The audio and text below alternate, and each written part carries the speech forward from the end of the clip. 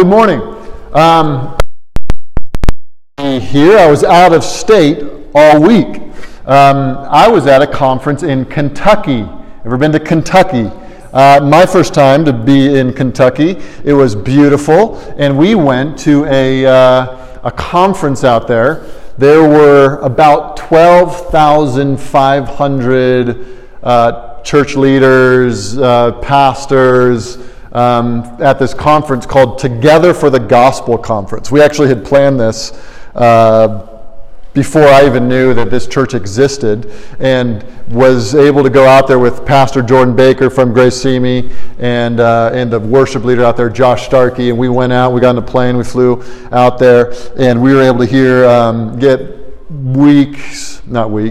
the whole week filled with preaching and exhortation, challenging. The theme was holiness, and great time. And pastors are a curious breed of individual. Shepherd's Conference I've been to many times, and back at the San Fernando Valley Grace Community Church. They do that every year. We've gone several times. Some of you know about this conference. And there's one part of the conference they call the running of the pastors. You've heard of the running of the bulls? So just imagine that, except for remove the bulls out, and you got pastors. It's when the conference area is open, no one's seating it, and everyone's waiting to get in there, and they want to get their seat, and then the doors open, and you would think that pastors in their extra holiness would prefer others to go get the seat before them. Oh no! Line. And so elbows and sprinting and boxing out. I mean, all the sport analogies are perfect for what they're doing there, and they're trying to get in. It's a lot of fun. And so imagine with me in Kentucky, we had 12,500. It was, for me, I'm from LA, watched the Lakers growing up. Every once in a while I got to go to the Staples Center. Imagine the Staples Center filled with men and women who love Jesus, want to hear the gospel, and are singing their hearts out. Nothing like it. It is thrilling. And what would happen after one of the sessions, you would have then 12,500 people spilling out of the arena into the streets of Louisville. And again, pastors can be an interesting breed of person. And you'd come out, and there were places that you could go eat. And to get to these places, you'd have to cross streets. And I think I encountered this more than once, is when you're going to cross a street, there's a big blinking light. Usually it's a red hand, right? What does that mean if there's a big blinking red hand? What does that mean? Stop, stay, don't move, don't cross. And then it will change to a white person in their in their posture of walking, and then what does that mean? Go. All right? You guys are very good. You're better than some, because when people are trying to get to the restaurant before everyone else, because it's going to get packed if they don't get there first, we had a few times, we saw this, where, it's red, but, maybe I can go, and then look around, and then you kind of do this, and then like a car comes, and have you seen this where you're kind of in the middle of breaking the law? Maybe you guys don't do this. You're crossing and it's red and you're not really supposed to be crossing, but you get there and the car comes and you pause, and it's like, should I go forward? Should I go back? Should I retreat? Should I wait make the car wait? And a few times, it almost looked like that car was really getting close to that pastor or whoever it was that was trying to cross the street when they weren't supposed to. And isn't it funny? You say, what's the point of all this? Isn't it funny that often we believe that the laws over us, the structures of our cities, like blinking lights that are going to tell us what to do, when to go, when not to go, that those things, we often think, I know better, right? I know better than the blinking light. That light is red, it's telling me not to go, but I know better. I'm safe. We are a people, I think it's part of the fall, is we tend to not like authority and things that tell us what we can and cannot do. Because we like to believe that we can do what we want, when we want to, and there will be no consequences. And I think you could trace that back, that little desire you could trace it back, this desire that we think we know best, back to the very beginning. Wasn't the first temptation that the serpent gave Adam and Eve was this idea that maybe God didn't really want what was best for them. Did God really say? This question that maybe God doesn't really want what's best for you. Maybe there's a better way. Maybe this one restriction that God put in the garden, you have everything else. Maybe this one restriction is God's holding out on you. God doesn't want you to experience the fullness of life. He's holding something out. He's holding a blessing out from you. And really, this is at the heart of every sin, is this belief that maybe if I do things my way rather than listening to what God has to say, things will work out better for me. No, we would never say that. We would never say, I know better than God, but sometimes we live as if there's little asterisks in our Bible, and we can read the Bible and say, oh yes, that's so good for everyone else. Because I know that I'm actually wiser. No one says that, but isn't it true that sometimes we live that way? That is at the heart of every sin, is this belief that we actually are a little wiser than God. And that we can choose something that's maybe not aligned with Scripture, but I know better. Yeah, the light might be red and it might be telling me to stop, but I know better. I can make decisions for my own life. And at the fundamental question that every human has is, does God really want my best? Does God really care for me? Is He really going to bless me? If you've ever asked that, and maybe you haven't verbally asked that, but that is at the heart of every choice we make, is obedience to God going to be good for me? I want to start at the beginning to start answering this question. The very beginning. If you have your Bible, you can open up to Genesis chapter 1. Does God want to bless His creatures? Does God want to care for them? Is God desiring the best for the people He's made? And you start in Genesis chapter 1, and you begin at the beginning, verse 1, chapter 1, in the beginning, God created the heavens and the earth. And as you begin to read through that chapter, you begin to see a refrain that's repeated again and again. And it's that idea that everything that God makes is good. Verse 4, God saw that the light was good. You go down to verse 10, and God saw that it was good. And you go down to verse 12, and God saw that it was good. You go to verse 18, and God saw that it was good. God is creating, and He's creating the heavens and the earth and the seas and the lands, and He gets to animals and everything. God is like this master artist who's painting on this canvas.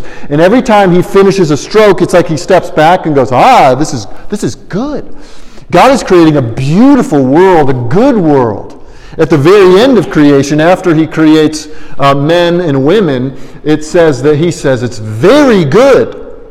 And so God creates, and everything He makes is beautiful and good. But look at verse 22. And God, this is after He creates some animals in this beautiful world. It says in verse 22, and God blessed them. He speaks blessing to His creation. He is for His creation. He wants good to happen to His good creation. You skip down to verse 28. In verse 27, it says, God created man in His own image. In the image of God, He created him. Male and female, He created them. Verse 28, and God blessed them. You say, what's the first words that God spoke to the humanity that He created here in Genesis 1? It is the words of blessing. He is making a good creation. He's making a good world. Everything He creates is blessed. He blesses the animal kingdom, and then He creates man and woman, and He blesses man and woman. Blessing, blessing, blessing being spilled out from the Godhead, being poured out into this creation. God's intention with His creation is to bless it, do good toward it. It is to be a reflection of His goodness. And we know that the blessed creation doesn't remain untarnished for long because you've read up to Genesis chapter 3, right? The unthinkable happens. The pure, unfallen people, Adam and Eve, created by the most generous God, put in a palatial garden, given the whole world as their dominion, everything to enjoy, everything to rule over, and they turn on God. They're duped by the serpent, as you know, in chapter 3. They commit cosmic treason, and they turn toward thinking that they know better than the God who made them. God had only ever wanted to bless them. God had only ever done good.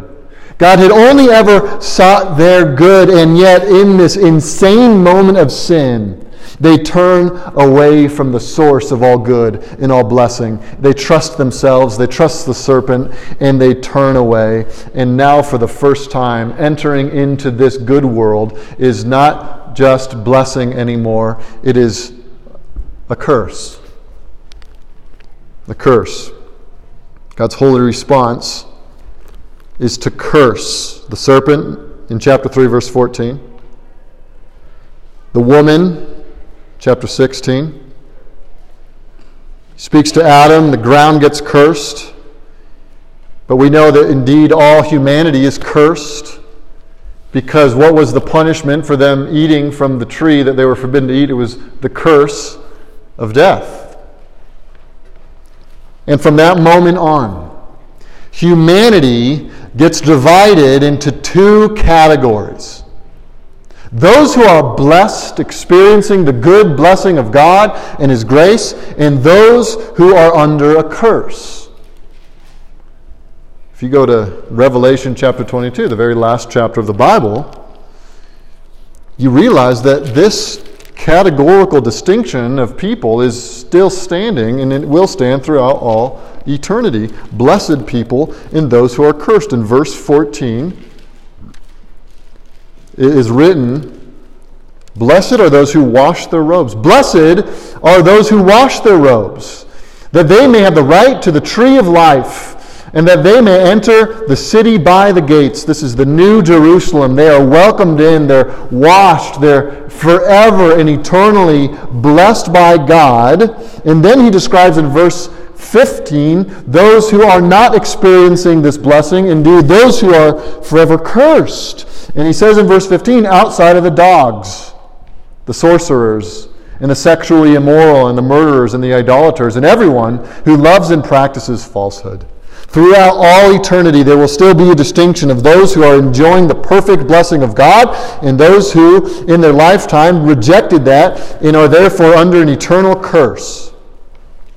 Blessings and curses. And so this becomes the greatest question that mankind can face. It is the greatest question before us, and it is the question of who inherits the blessing. Who are those who get in the fortunate position of experiencing the approval of God? Who are those who are able to experience the grace of God and God's face smiling upon them? And who will be those who end up facing the curse? This is the search of every human being under the sun, right? Every single person is desperately searching for blessing. And the tragedy is, most of us, until we found Christ, actually all of us, until we found Christ, are searching for blessing in all the wrong places. Well, what is blessing? It simply means the joy, the deep satisfaction and contentment of knowing that you're right with God. It is happiness, not a fleeting happiness, but a real, deep, and sustaining happiness, spontaneously growing out of the soul that knows it's God. We're all searching for it. You all want it. We all hope for it. You can't turn it off. You were on a journey for happiness just as much as I am and just as much as anyone else in the world. We're all searching for it. We're all hoping for it. In fact, the question isn't, are you looking for happiness? Everyone's going to say yes. The question is, where are you looking for happiness? Where are you going that you think in chasing that you will become blessed, fulfilled, satisfied, happy, joyful? Where are you going to find that in your life? And the problem with a cursed humanity, which we all are since Genesis chapter 3, is that we're searching in all the wrong places. We're groping for happiness, but the tragedy of sin is that we're looking for it in things that destroy us, like an alcoholic who has a liver problem that's about to fail, going to the bar to try to fix his problems.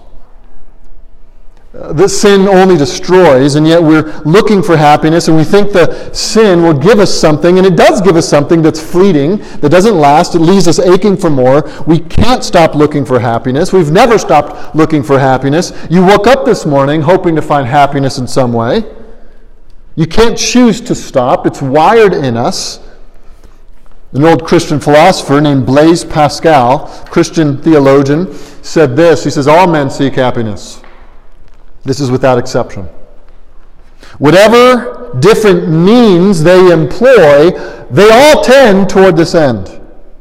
The cause of some going to war and of others avoiding it is the same desire in both, attended with different views. The will never takes a step but toward this object. This is the motive of every action of every man, even of those who go to hang themselves.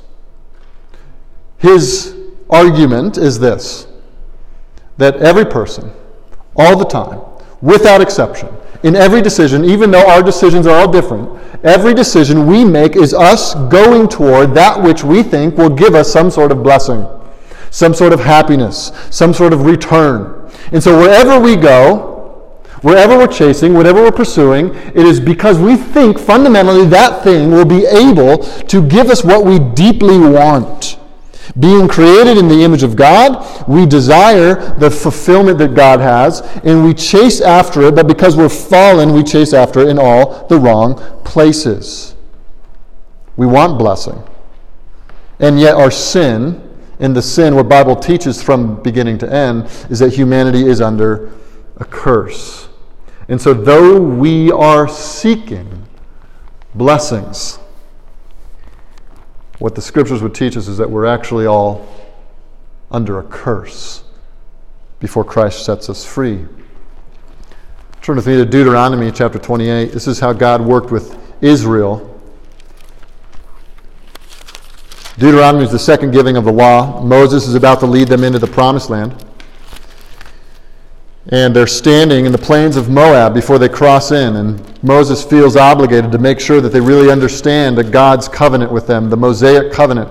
The law was very clear about them. If they were to obey, they would be blessed. If they were to disobey, they would be cursed. And in chapter 28, Moses is laying it out again just to make sure this is in your mind. There are blessings for you, but there are also curses to warn you. And he lays it out. And if you look at 28, verse 1, Moses says to the people of Israel, and if you faithfully obey my voice, the voice of the Lord your God, being careful to do all his commandments that I command you today, the Lord your God will set you high above the nations of the earth. Israel, you're going to be set high up. You're going to be visible to all the nations as an example of what God can do to those who trust him. And all these, what's that word? Blessings shall come upon you and overtake you. If you obey the voice of the Lord your God, blessed, listen to this, blessed shall you be in the city, blessed shall you be in the field, blessed shall be the fruit of your womb, and the fruit of your ground, and the fruit of your cattle, the increase of your herds, and the young of your flock. Blessed shall be your basket and your kneading bowl. Blessed shall you be when you come in, and blessed shall you be when you go out. Here's what he is promising Israel. If you are to walk in obedience to the law that God has given you, you are going to experience a blessing you cannot escape. Blessed when you're in the city. Blessed when you're at home. Blessed when you're in the field. You're going to experience blessing with your children. Blessing in every direction. You won't be able to outrun the blessing. You won't be able to hide from the blessing. God will make it his omnipotent plan to continually bless you until you're raised so high above all the nations that people see you and say, wow, that is a good God. But then, if you go down to verse 15, there's an alternative. This serves more as a warning. Verse 15, if you will not obey the voice of the Lord, your God, or be careful to do all his commandments and his statutes that I command you today, then all these curses shall come upon you and overtake you. Cursed shall you be in the city. Cursed shall you be in the field. Cursed shall be your basket and your kneading bowl. Cursed shall be the fruit of your womb, and the fruit of your ground, and the increase of your herds, and the young of your flock. Cursed shall you be when you come in, and cursed shall you be when you go out. You walk in disobedience, Israel. What's going to happen is these curses are going to fall upon you in such a way that you cannot run. You cannot escape them. You will go home and you'll find that it's broken there. And you'll go to the city and it's broken there, and everything's broken and nothing's working, and the curse is pervasive and all permeating, and there's no escaping the curse. Everywhere cursed. Now, God often spoke blessings to Israel. He wanted to bless them. And you guys go back to Genesis 1 like we already looked at. All creation was good, and the first words that God had to his creation were blessing, blessing, blessing. He wanted and intended to bless his creation and his creatures. But the sinful man, the sinful heart couldn't help but be driven toward the sin that would bring them in under the curses.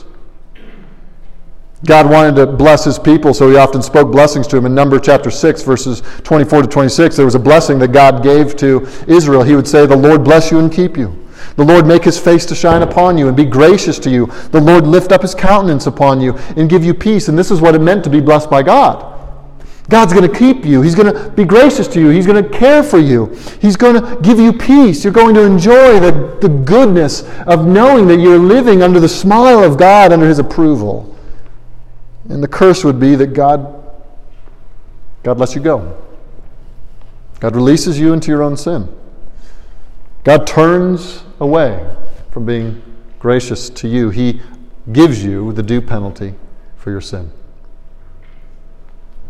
We know that God's desire was to bless all creation. This is what he did in the beginning. But you know the story, right? What did Israel choose? Again and again and again, humanity has done nothing but deserve a curse. Israel's the sad story of this, and we can't say we're much better than Israel, right? They're rescued from they're rescued from Egypt, and they complain. Manna falls from heaven, but they're wishing they had a buffet. Continually, again, the grace of God is shown. Moses is lovingly leading them, and they hate him for it. They're delivered, and then they can't trust the one who delivered them. They're brought to the promised land, and they're afraid to go in. Again and again, commandments are given, and they're turned away from. Prophets are sent, and the prophets are killed. God is pursuing them. He's blessing them, being patient with them. All they've ever deserved is to be cursed, but God is after them with his love. Even the last verse of the last book of the Old Testament, Malachi, divides two things together. He talks about he will restore the hearts of the fathers to their children and the hearts of the children to their fathers. That's speaking of a restoration of a society where families are brought back together. And then he says, so that I will not come and smite the land with a curse. In the NASB, the last word of the last book of the Old Testament is the word curse. And so here it is. Humanity can choose. Humanity is given before them two options: the blessings or the curses. And now we come to the Sermon on the Mount. Turn to Matthew chapter 5. Jesus appears. After Malachi, God goes silent for about 400 years. There are no more prophets. There's no more revelation. John the Baptist appears with a message of repentance. Soon after that, Jesus is preaching, it says, a message of repentance. We don't know the full content of those sermons, but we know that Jesus, God incarnate, is calling his people to turn, to turn, to turn. And then in the first recorded sermon that Jesus stands up to preach, in the Sermon on the Mount in Matthew chapter 5, with this idea all throughout Israel's history and human history, that there would be blessings and there would be curses, that people are divided among two of those categories. Jesus appears on the scene to this people who we know will end up rejecting him, many of them. He says, verse 3, blessed are the poor in spirit, for theirs is the kingdom of heaven. Blessed are those who mourn, for they shall be comforted. Blessed are the meek, for they shall inherit the earth. Blessed are those who hunger and thirst for righteousness. Blessed are the merciful. Blessed are the pure in heart. Blessed are the peacemaker. He goes through and he declares that there are blessings available for a cursed humanity.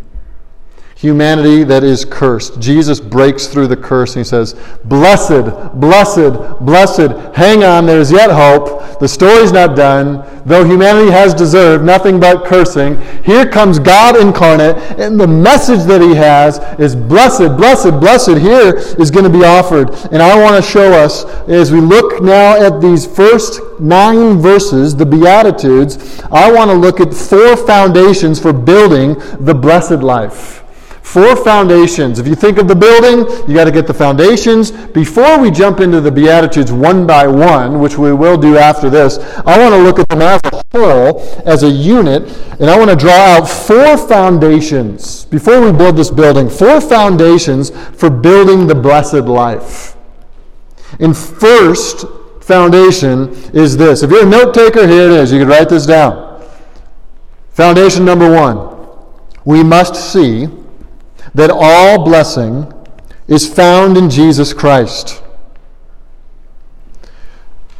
God incarnate appears, and surprise of surprises, the people who have only ever followed their hearts into sin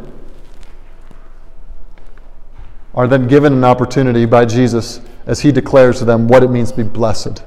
He is calling people to himself and making them aware that he is the source of blessing. The world is ravaged by sin. It's diseased, it's deformed, it's corrupted to the core. And the Son of God appears, and he has the good news that there is still yet a way for someone to find real happiness, real joy, real satisfaction, real contentment, not the kind of stuff that's fleeting, not the kind of stuff that lasts for the night, but something that's real, solid, that gives you a backbone and a spine to give you joy in the deepest possible pain or the hardest possible circumstances. Jesus is telling his listeners how they can be deeply, spiritually, profoundly happy, even in the midst of a cursed, broken world. And so you've been searching, whether you're 7 years old or you're 70 years old or anywhere in between. You've been searching, you've been looking, you've been hoping, every one of us have. You've longed for happiness, you've hoped for contentment, and maybe in the past you've gone to the pub to find it, or the bar to find it, or to your pleasures to find it. Maybe more recently you're here, maybe you've gone to the church to find it, or the Bible to find it. But here, Jesus stands up with the definitive word on blessing, and he's declaring to know exactly who are the people who will be blessed. And so our first foundation is to say this, and to say this very clearly, that there is no blessing outside of Jesus Christ, and that all blessing is found in Jesus Christ. That he is the one who knows the way. He has the way. Indeed, he will go on to say, he is the way. No one comes to the Father except through him. No one enjoys the blessed smile of the Father unless they come to the Father through the Son. And the world is offering all kinds of happiness and all kinds of fleeting pleasures that do not last, and Jesus is going to stay here. Here is heaven's happiness. Here's heaven's happiness that comes down to earth, that can fill you in the deepest and hardest circumstances. Here is a happiness, and it's found in Jesus Christ. Happiness, blessing, joy, satisfaction, contentment, mark this, is found in Christ alone. Secondly, this is an observation we need to make as we're building the blessed life. We must see, here it is, we must look at this text to see if we are truly blessed. I want you to notice this isn't a to-do list. The Beatitudes are not 5 steps to a happier life. Here's how to be happy by Friday. It's not what it is. It's a declaration. You guys see this?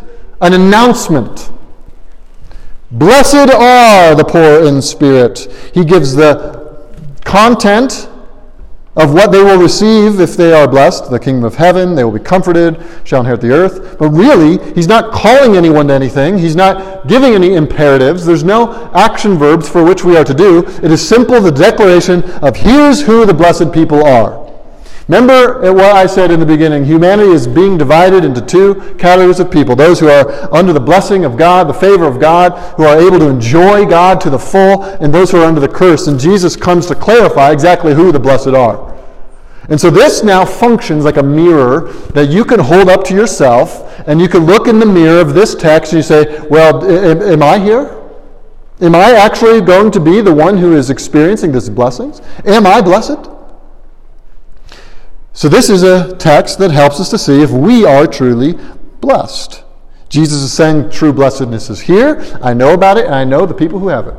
I know the people who are blessed, Jesus is saying. Here's what they're like. So sometimes at my dinner table, we try to teach manners. Sometimes it works, sometimes it doesn't work, and we try to sit around the table. And recently we tried this. I had painter's tape. You know the blue painter's tape that you'll put on to make lines on the wall or however you do. I had a painter's tape next to me. I said, all right, here's what we're going to do tonight. Tonight, every time you do something that's inappropriate at the table, you're smacking or you're not saying please or thank you, just have no manners. Every time we're going to do that, I'm going to just pull off a piece of tape and it's going on your shirt. Or you can put it wherever you want. We're going to mark it. And so we start doing this, and they're very good, and the best manners I've ever seen in my entire life. And now they're doing really well. But every once in a while, one of them breaks a rule or doesn't say please or who knows what they're doing. And I got to rip off a piece of tape, and I put it on their shirt. I put it on and said, all right. And now after dinner, everyone's we're through, and we've finished our meal, and we're getting to the end, and I have to make a declaration. I say, if there's anyone here that has no tape on their body, you get dessert. If I were more Christ-like, I would say it like this: blessed are the tapeless, for theirs are the brownies and ice cream. I didn't make a command. I didn't make a to-do list. I was just declaring a status. You either had tape or you didn't have tape. And at that moment in our family, the ones who received the blessing were the ones who met the condition of being tapeless. Does this all make sense? Now what Jesus is saying is not earn blessing. He is making a declaration not about marks on the body like tape, but marks on the soul. He is saying, does your soul bear the marks of the one who is blessed?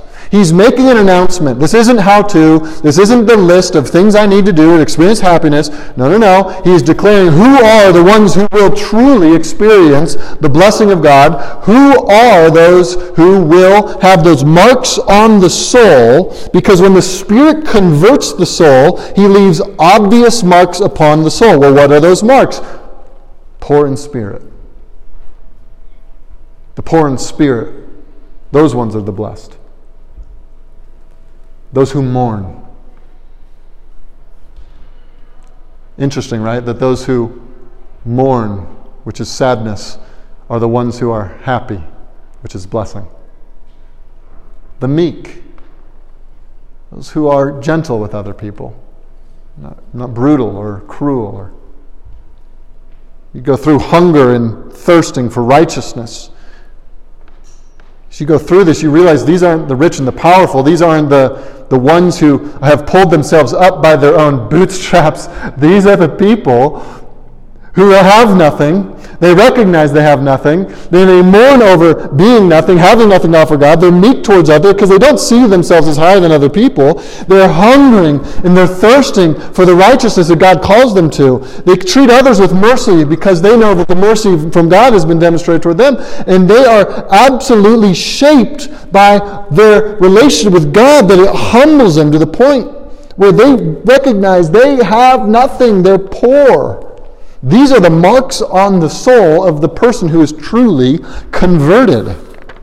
These are the marks, Jesus is saying, of those who have escaped the curse and inherited the blessing. These are the marks of those who have a living relationship with Jesus Christ. I want to note this, and this is very crucial. He's describing here every single Christian, not classes of Christians. Follow me? He's not describing a certain class of Christian that will experience more blessing than every other Christian. You know, those of you who are poor in spirit, you get a special blessing. Those of you who are meek, special blessing that no other Christian shares. He's not splitting Christians into two categories and saying some are blessed Christians and some are unblessed Christians. He's not creating classes of Christians. He is saying that every Christian is marked by these realities, and therefore, because of the grace of God and how it's worked in them, they are made known to be blessed by the characteristics that they have. The marks of the soul are demonstrated in their life. Not two categories of Christians here. Some that experience these blessings, some that don't. Every Christian will be poor in spirit. Every Christian mourns. Every Christian will be meek. Every Christian will hunger and thirst for righteousness. And so this causes us to again hold up the mirror of Scripture and say, is this me?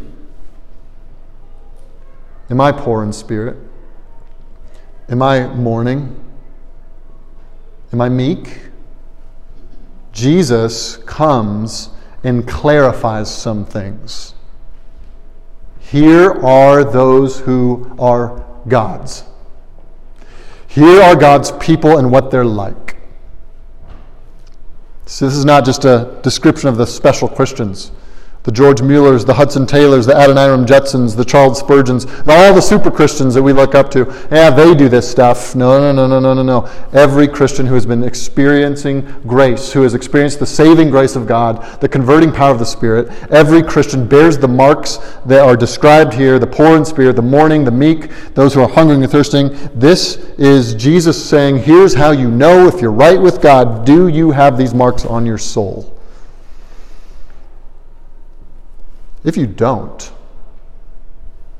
now's the time to say, Lord, I'm not poor in spirit. I actually think quite highly of myself. I'm not gentle with others and meek. I've never mourned over my sin. I don't mourn. I'm not shattered by the law. I actually think I'm doing pretty well. And you don't mark any, or you don't have any of the marks on the soul that Jesus is talking about. Well, the good news is that you can come to Jesus now in confession of that sin and trust Him to save you by His death, His burial, His resurrection. And He saves and forgives.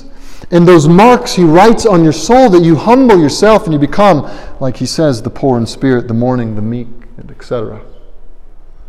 So the first two foundations is we recognize Jesus is the only way to blessing. It's all through Him. And secondly, this list, these Beatitudes, clarify who's really with Christ.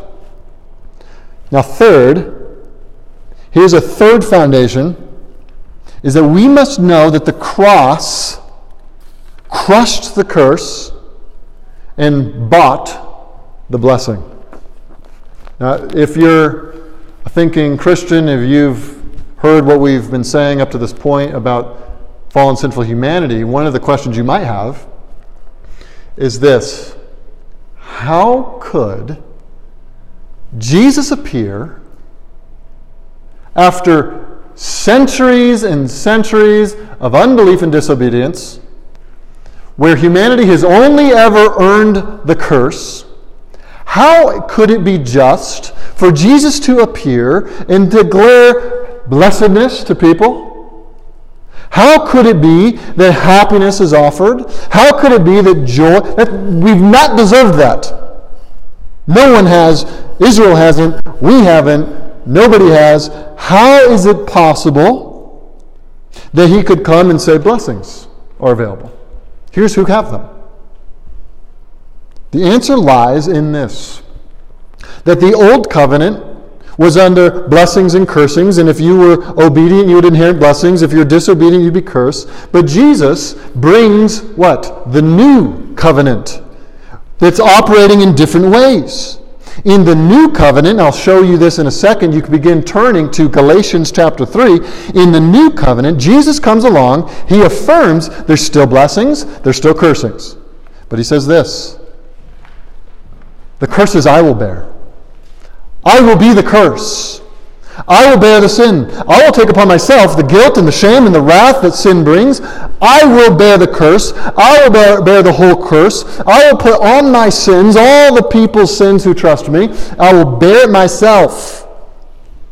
And though He was the only one who was righteous and earned the blessings, he says he will give his righteousness to those who believe. Look at Galatians chapter 3 if you've already turned there. In verse 10, Galatians chapter 3, verse 10. Follow with me here.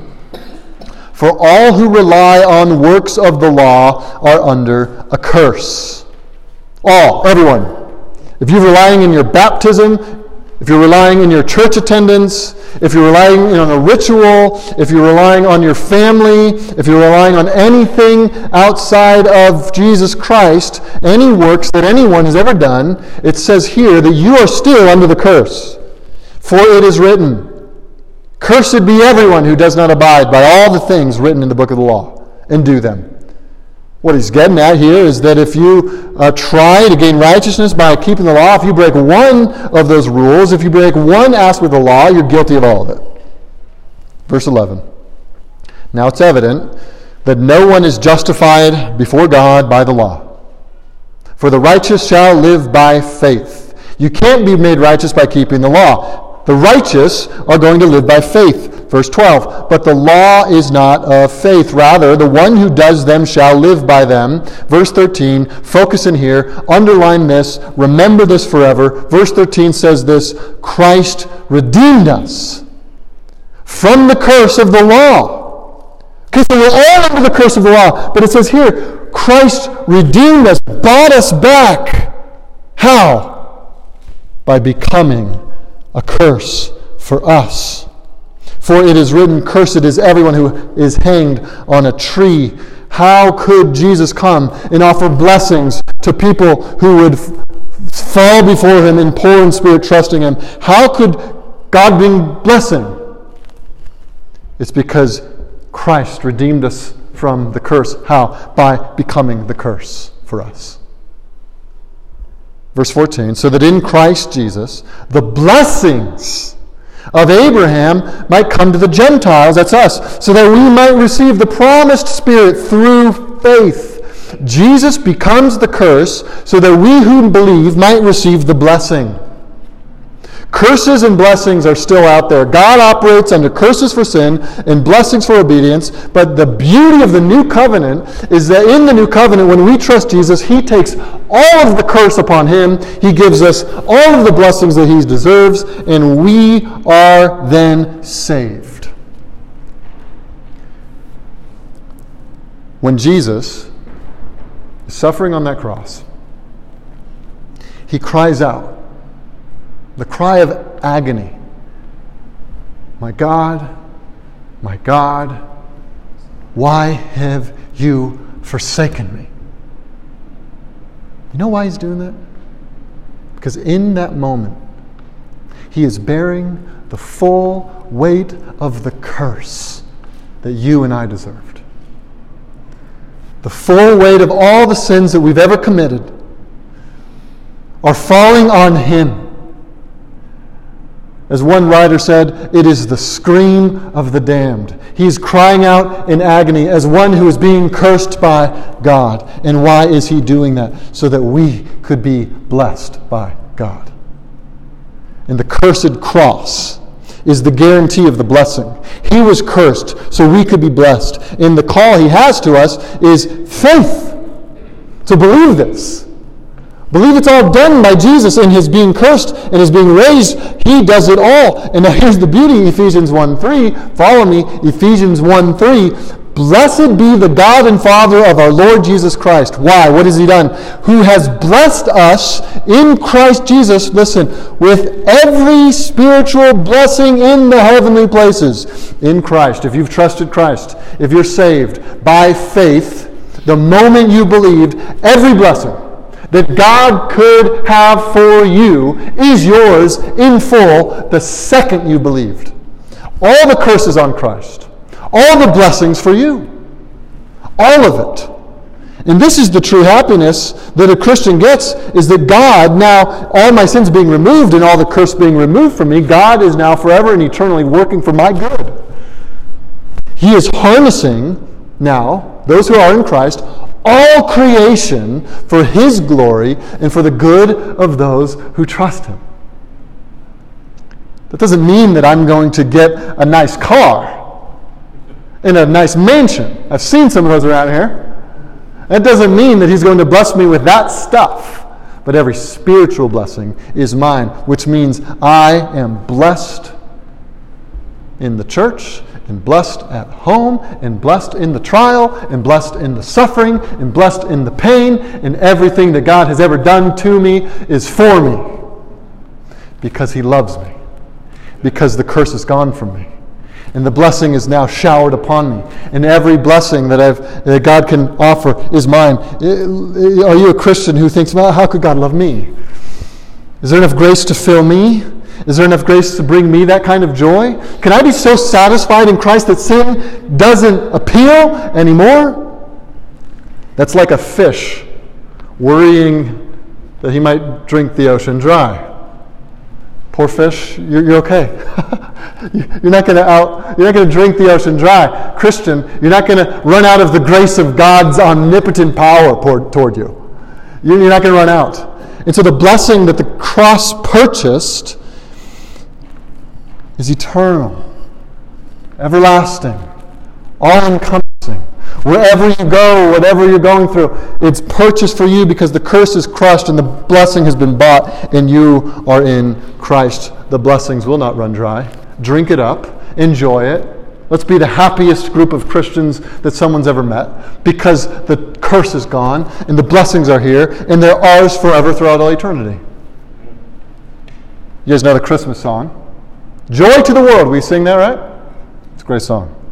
There's a verse that sometimes doesn't get sung on the radio or when it's played in certain places. But it's a verse that goes like this. No more let sin and sorrow grow, nor thorns infest the ground. Speaking of the consequences of the curse. Don't let sins and sorrows grow, nor thorns infest the ground. Do you know the rest? He comes to make his blessings flow, far as the curse is found. Why did Christ come? To take your curse upon himself and to die for it so that blessings would flow, but not only just you as an individual, and not even just us as a church corporately, but all. He comes to make his blessings flow as far as the curse is found. One day this whole universe will be made new, for us, the redeemed, to enjoy forever. This is what the cross purchased. This is why we're happy forevermore. And here's the last foundation for true happiness from heaven. Number 4. We must know that this blessing begins in bankruptcy. Blessed are the poor in spirit. Blessed are those who are bankrupt spiritually. Blessed are those who have nothing to offer. Blessed are those who are completely and abjectly empty. Here we are as a church. We want to be blessed by God. We want good things for ourselves and for our children here. We want to reach the community. We want to see the happiness of divine favor. We want to experience the corporate joy of walking with Christ together. And if our church will be blessed, it will not because we're innovative. It won't be because we've painted walls, or it won't be because we've changed things. It won't be because there's new music. It won't be because new people happen to show up. Those are not the ways we manufacture blessing. You cannot build it. It is not man-made. Man-made blessing is a sham. It's an imitation. It's not the real thing. We want the blessing that comes from the one who dispenses it from heaven. We want Christ's blessing. So how can we, who have not deserved it, who have not earned it, experience the joy of blessing, the joy of God's favor, the joy of knowing that we are His and He is ours? It begins when we say to God, I'm bankrupt. We're bankrupt. We have nothing to offer. We don't deserve it. We're completely helpless. We're completely empty.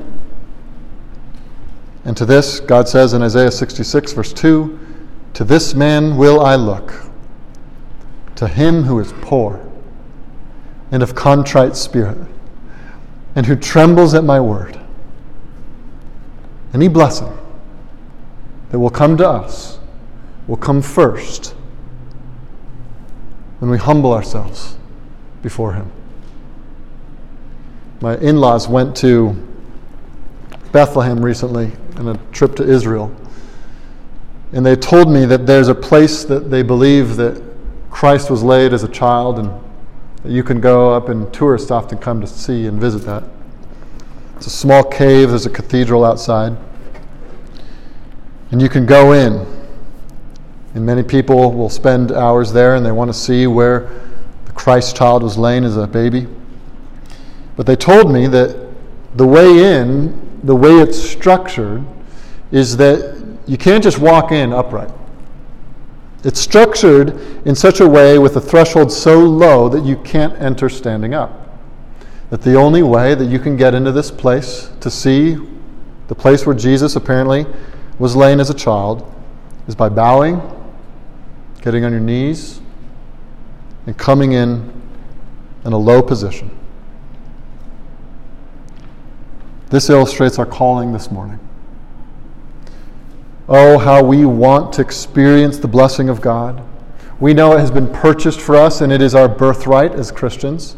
It is fully given to us as a spiritual blessing. But the way we appropriate it to us as a church is by bowing and approaching Jesus on our knees, being ready to confess sin, and being ready to receive all of Christ for us.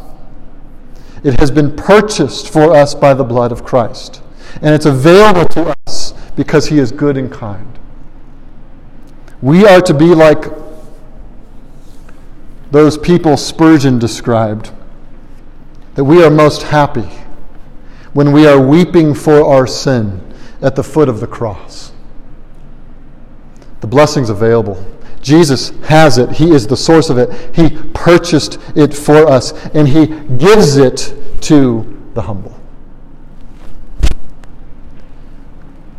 Could we go from here and perhaps think about where we have looked for blessing in the past?